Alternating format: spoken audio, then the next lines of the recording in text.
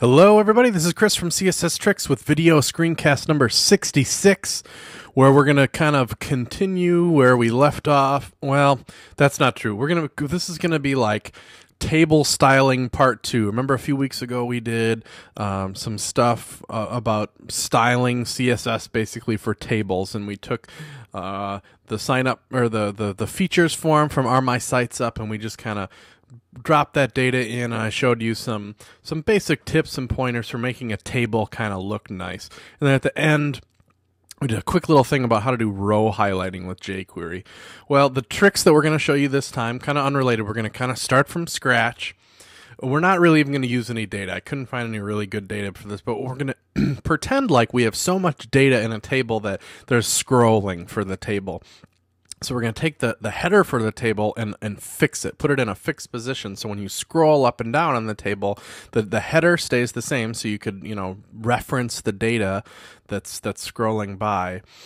The header stays the same, but the data scrolls by. And then we're going to do row highlighting again, but we're going to do row and column highlighting and show you kind of how we're going to pull that off in the HTML and CSS and jQuery that are required to do all of that. So just some table tricks. I don't know. Maybe we'll call it that. Maybe we'll call it table styling part 2. I don't know. I haven't decided yet. So what I have here is a URL where I'm going to be working live at fixed table header, for lack of a better word, that has nothing in it whatsoever, and a project area set up here in Coda where I have an index.html file. We're going to write the markup for the table. We have a CSS. So in this markup, we call the style sheet, call the JavaScript file, and have an empty page wrap, and that's about it. In the CSS file, we have a quick reset, thing to set up the font that we want to use, even though we're not even going to use any fonts, and a page wrap set up with a width of 600 pixels, and some basically empty JavaScript file. All we have here is a little wrapper for, when the DOM is ready, for jQuery. The only thing that I cheated a little bit and prepared ahead of time was in Photoshop. I created the header that I intend to use for the fixed positioning. Let me pull things in a little bit so I can see a little bit of my desktop. And I open the Photoshop file. This is the table header that I thought I'd just prepare ahead of time quickly. This will be a 5-column table, and it has a little bit of a drop shadow underneath it, so it kind of, makes sense, like the table rows are disappearing underneath of it when we scroll. So I've already saved out a transparent PNG of this file and uploaded it into the project folder in the images folder, and I'll throw the PSD in there too for the download in case you want to use that or alter it in some way. So that's the only thing that I've prepared ahead of time a little bit. Everything else we're going to write from scratch. So I again asked you a few weeks ago whether you guys like it if I do this, prepare all the code ahead of time and kind of talk the way through it so I can cover more ground, or write the code from scratch. And it was about 50-50 on what you guys kind of prefer that I do. So I'm just going to do a little of both, do whatever I kind of feel like. Last time we basically looked at code mostly. This time we're going to write everything from scratch, at least mostly. So what I need is a bunch of table markup, and I'm not going to fill it all in with data. I just need the markup for a table. And so whenever I am in that position, I always think of this COTAS. I think I go, I end up, what I do is I Google table markup CSS guy. The Ask the CSS guy has this little thing he put together, Kotasu or whatever, that is, JavaScript based, and I can just pick, this is going to be a 5-column table. I just click this button a few times. I'm just going to click add a row a whole bunch of times. We want a whole bunch of rows because the goal is that we're like pretending we have this table that's so big that it's going to scroll a bunch. And then I hit generate HTML and scroll down to the bottom and copy it. And it just gives us markup for a table, so I don't have to write it all by hand. And I'll just copy it and I'll paste it into our page wrap over here and tab it in nicely. So we have some table markup to roll with. and we need to, let's style these things a little bit. So we have a table. We're gonna want what I want to have is like a thin gray line around every table cell. So in order to do that, we'll have to set the border collapse, collapse. So those borders kind of lay on top of each other, and each table cell will have that border. Pick solid, a light gray color. If we reload the page now, you'll see like a little gray block probably. Yeah, like because none of these, there's no content in any of these cells. They don't have any padding or margin on them, and all they have is a border that collapses. So there's that's the way that is, and the table is only as wide as it needs to be. So let's just add a couple more quick lines of CSS to flesh out this table. First, we want the table to be definitely as wide as the content area there is, and we'll just put some padding on these cells to get them to flesh out a little bit. Now if I reload the page, yeah, I should have a proper grid of tables, and it's tall enough that I need to scroll so that when we do this simulated header effect thing, you'll be able to see that. So one thing this code doesn't give us, though, is a proper table header. That, to do most semantically, is this T-head section, which is going to be important for a couple reasons. You don't always need this, but a couple of plugins require it. It's the semantic thing to do, and we're going to use it for one other important reason. And instead of TDs, they're THs usually in table headers, right? The thing about table cells is, if we want to have this fixed position header at the top of our table, there's a CSS property for that, position fixed. You cannot use that on table cells. You can't use absolute positioning on table cells. You can't even use relative positioning on table cells. It just won't take them at all. It just will ignore them. But you can use it on a block-like section of a table, like the T-head section. So that's what we're gonna use that T-head section to apply a background image to it and fix the position of it to accomplish this effect. So we're both doing it semantically, and we're kind of exploiting it to use for our own devices. So that T-head, let's style that quickly. T-head. Now I have that image that I prepared ahead of time, so we're going to make sure that it has a width of 100%, which normally we wouldn't need to set because it already is that, but we're going to make it position fixed, which will need that width of 100% then, because otherwise it would kind of squish down. And there's a height of 109 pixels, I remember from creating it, and background of images header.ping. We wouldn't really need to make it no repeating, since the box size should be exactly the size of the image, but, just for good measure, of course, we don't want it to repeat, so I'll throw that in there. Now, if I hit save, now the position of fixed is going to rely on, so what's the parent element of the T-head? It's the table in this case. How's this going to work? A couple things might need relative positioning for this to work. Let's just check out and see what happens, though. Maybe it will be fine. Yeah, that should be fine. So it knows to use the table, its parent table. It's sometimes with fixed positioning it's a little funky, and you got to make sure the proper things have what they need. Let's open up Firebug though and see where the table actually starts. The body. The body is way up at the top, and then the T-head is, so the table header right now is overlapping a whole bunch of content. So let's make sure that we push the T-body down. How are we going to do that to make sure that none of the content gets overwritten? I wonder if it will take this is kind of an experiment to me. I wonder if it will take a top margin value and just push it down. My kind of theory is that it won't, but maybe it will. Nah, it's not really taking a top margin. Maybe the T-body will take position relative though. I hadn't really. This is what you get when I'm coding from scratch for y'all.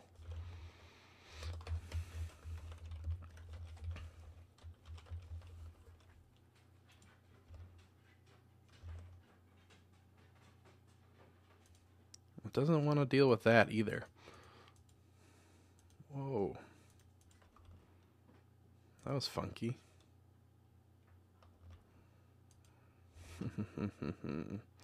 Okay. We're going to push the whole table down. Maybe that will work. If we push the whole table down, the fixed positioning should still hang out on top. The table will definitely take some margin. Now, I wonder if this will push down the table header or not, though. But even if it does, we can just yank it back up.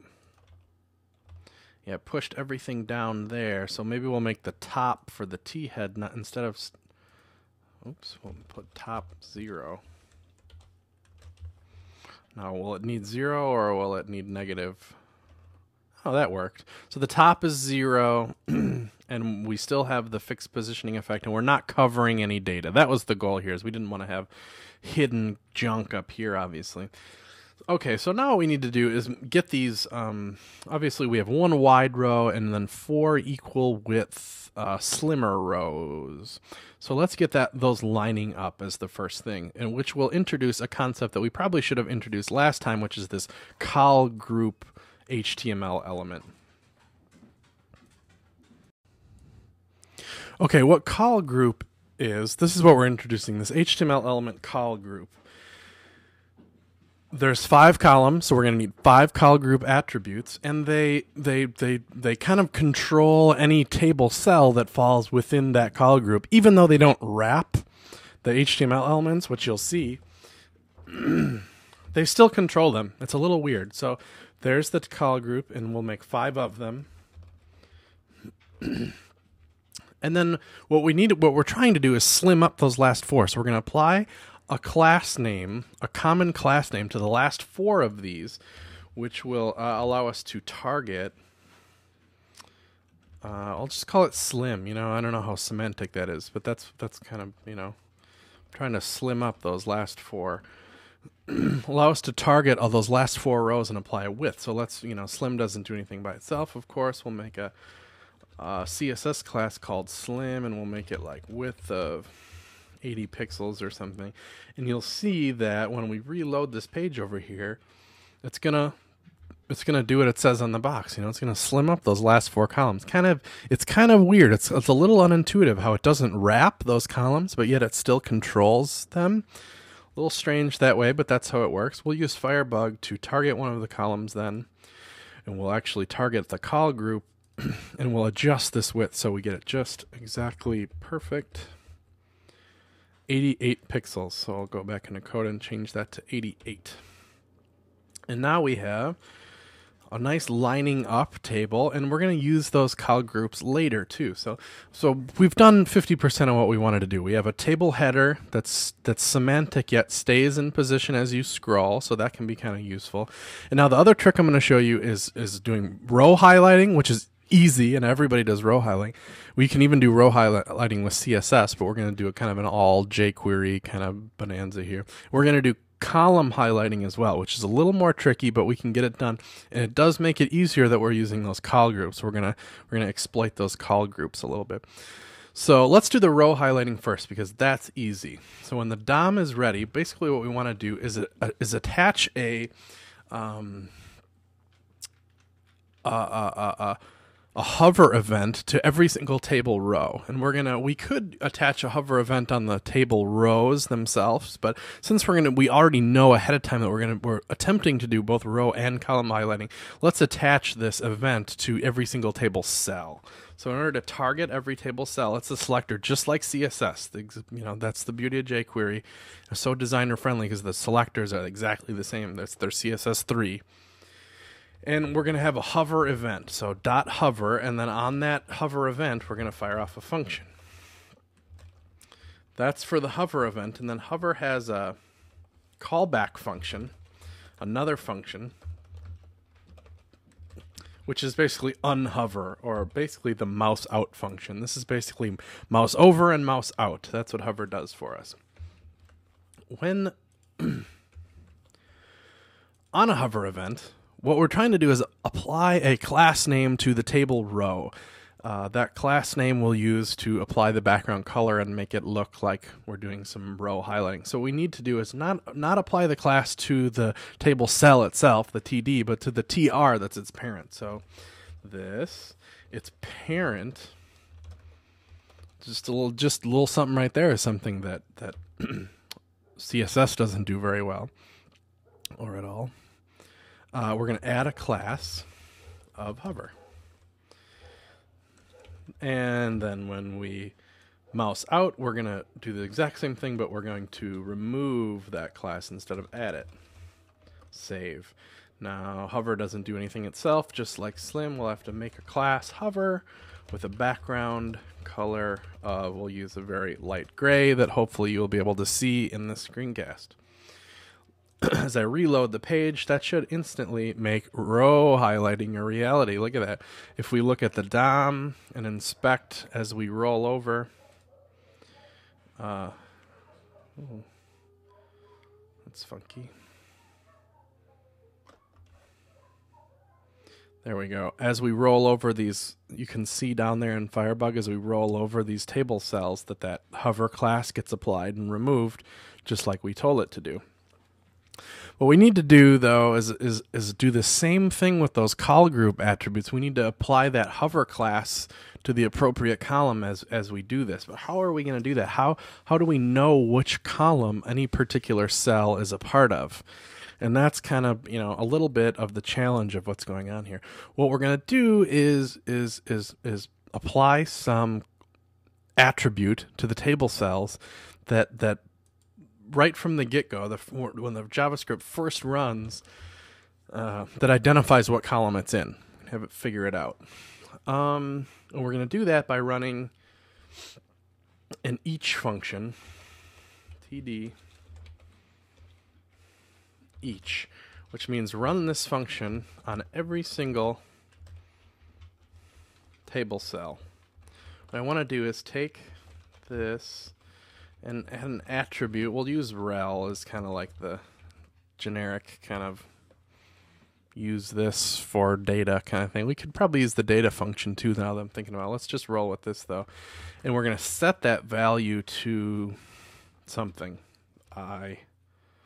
We'll make it col plus I. We're trying to kind of number these things, but what is I? We'll set I is equal to 1. So it'll make col 1, col 1, col 1, but instead we'll increment that I value every single time. So every single table cell in this whole table will have, see, column 1, 2, 3, 4, 5, and the next one should be 6, 7, 8, 9, 10. So we don't want that to have, these are accurate. Column 1, column 2, column 3, column 4, column 5. What we want to do is reset that on the next row to be 1, 2, 3, 4, 5 again. So what we'll do just for now is we'll kind of, if I equals 6, we'll reset I to 1, just as a stopgap. Reload, and now each table row has 1, 2, 3, 4, 5, 1, 2, 3, 4, 5. Let's just stick with that for a moment and look at, now we know which column, but how do we match that column number with the proper col group? Well, let's add IDs to these. Just again, as a we'll go in and make this smarter at the end real quick, but for now let's have that rel attribute match the ID attribute of these col groups. 1, 2, 3, 4, 5. Okay, so again, when a table cell is being rolled over, let's grab that rel attribute that's a part of that cell that's being rolled over, match it to the col group, and apply that hover class to the col group itself. You follow me there? You'll see in just a moment. We're new variable, current column equals this. Now we've used this twice, so we should technically cache the this. Which we won't do this second. Attribute rel. And then, so now we have, when you roll over a particular cell, it's going to have a rel attribute of like col 1. So what that col1 matches that ID attribute. So let's target based with that. It's an ID plus col. That's going to get us the current column as a jQuery selector. Ugh. I'm just finding out now, days later, that the end of this movie was clipped off and lost, so I'm attempting to pick up here where we left off. Sorry for any weird continuity breaks. It looks like where we are was attempting to put in the column highlighting. So when you roll over a certain cell, it grabs the rel attribute off of that cell, and we had set up the rel attribute to kind of signify what column it's in. So then we'll target the column with that rel attribute, and we will add a class, the same class we used for row highlighting, hover. And then in the callback function, we will do the very same thing, only remove that class.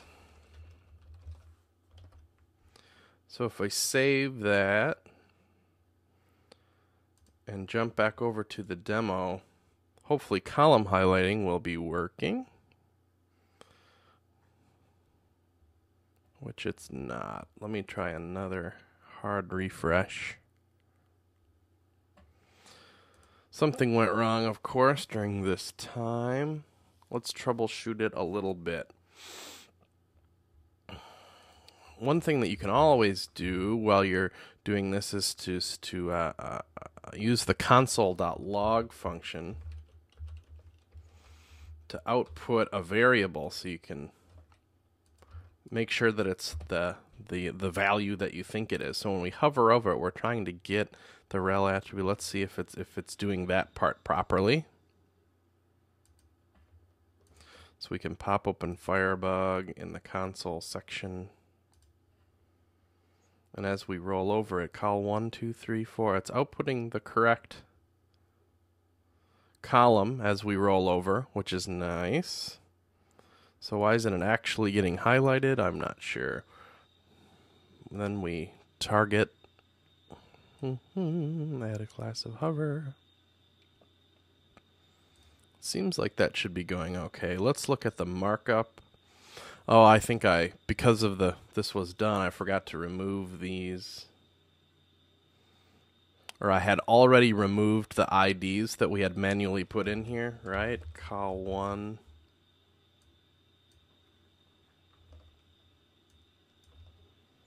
Let's see, let me verify that's the case for sure.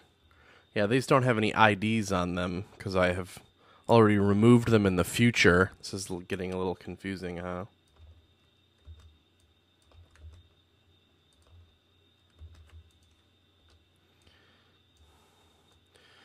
What we're going to do ultimately is apply those dynamically so that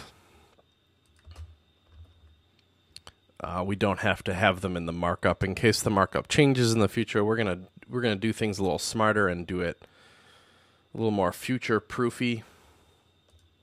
But let's see, now that those have IDs and they're getting targeted by IDs, this row and column highlighting should be working. I believe this will be the first time that you've seen it working. Hooray! So what we were doing there before, why it wasn't working, is because we didn't have any of these IDs in here. Let's remove them all and instead do it a smarter way and apply those IDs right in the code itself. So jump over to code, into our JavaScript. And how we're going to do this is we're going to start at 0. And then we're going to loop through with the same each function that we used later to when we're using right here to loop through each table cell. We're going to loop through each call group.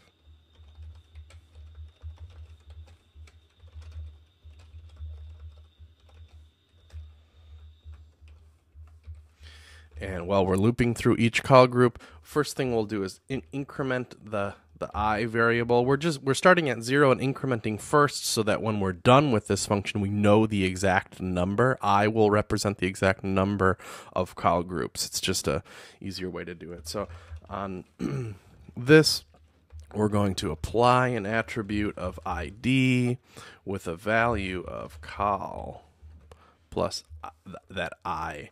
So then when we're done with this function, we'll know that the total columns is equal to this I variable.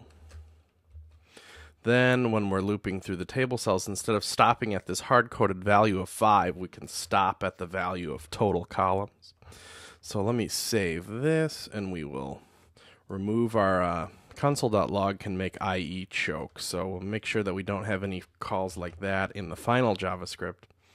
Let's hit save and jump back out, and we shouldn't see any behavioral differences. I hope, yeah, that works. But you see, these IDs are still properly applied to the call groups, so that they have their correct values, but they're being dynamically applied. That way, later down the road, if we were to add a 6th column right in the markup, we wouldn't have to change any of the JavaScript. The JavaScript just stays the way it is, and it will adapt to that 6th column just fine.